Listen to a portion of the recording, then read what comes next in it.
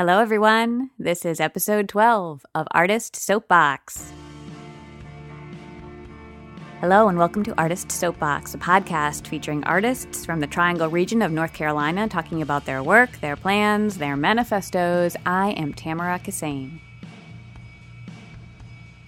Hello, Soapboxers. Today's episode is a little unusual. It's a quickie.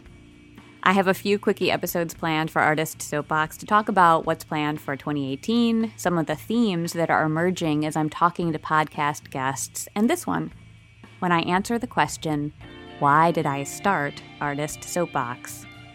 And here's the story. Now, I know I've mentioned before that earlier this year, I acted in a play titled Bright Half-Life at Man Bites Dog Theater in Durham. It's true that every experience I've had as an actor has had a sizable impact on my craft, my understanding of myself, and the wider world. But for me, Bright Half-Life was an opportunity to prove to myself that I could undertake a large role and do it, even given the restrictions that I have around me right now with my family commitments. I could do it well, and I could enjoy the heck out of it. If I planned well in advance, worked hard, communicated well with the people in my household, and if I wasn't afraid to show up 100%. It was still hard, but I did it. There's a whole other conversation about the ways we can arrange our lives to accommodate our art, and vice versa, and how I did that for that project and other projects, but suffice it to say, I feel really good about the effort that I made and what I learned personally and professionally. I made strides. Thank you so much, Jules Odendahl James, for casting me. During the run of that show, and the reason for me telling this story, the podcast was born during Bright Half-Life, although I didn't know it at the time. After one of the performances, I was talking with someone and he was saying all of these really encouraging things about the show. He was super perceptive and thoughtful, and then he said, "The set design is so great. I mean, she's so talented, she should be in London or New York." The set designer, by the way, is Sonia Drum, and she is so great, and she is so talented enough to do her work anywhere and be appreciated and praised. I love her design. But when he said that, she's so talented, she should be in London or New York, my heart just broke a little, and I said, "Well, yeah, but I'm really glad she's here." And I thought, oh, we're not in London or New York. Does that mean we can't have nice things?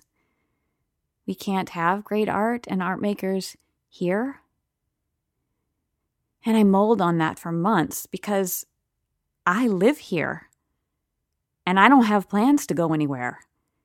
And there is great art happening here, and that will continue to happen here. And I want to have nice things. I want to have great, transformative art in my life, and I want to make it. Now, the Triangle area is not London or New York or Boston or all those great big cities. It's true that we live in an area that doesn't provide salaries for many full-time working artists. Most of the art makers are what I call side hustlers, meaning they are working other non-art-related full-time jobs or several part-time jobs and freelancing, and then making art in their after hours. That divided focus has an impact on our ability to fully manifest the art that we want to make, sure. Almost all the art makers I know are working within restrictions related to time and space and money.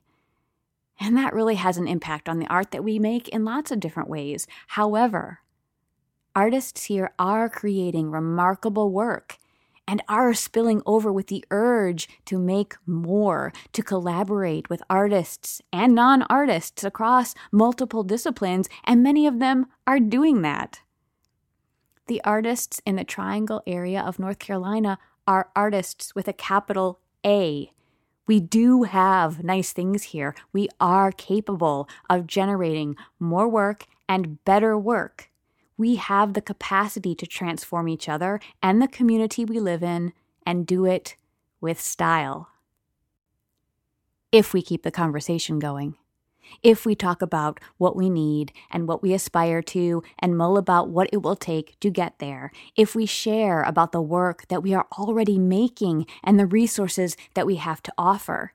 If we give folks the story behind what we do sequestered in our rehearsal spaces or at our kitchen tables with our computers or in the studio, so they don't have to recreate the wheel, creatively speaking, when they are sequestered in rehearsal or at their kitchen table or in the studio.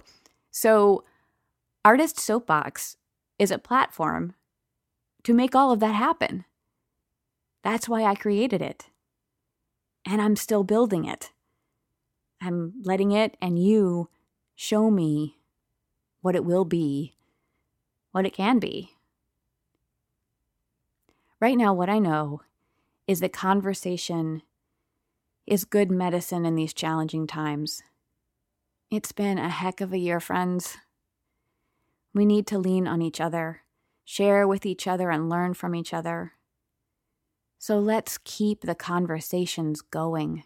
Let's learn about one another and discover ways that we can work together. Let's share stories and what is meaningful to us. Let's take the time to listen and leverage the wealth of knowledge and creativity that is already flowing here.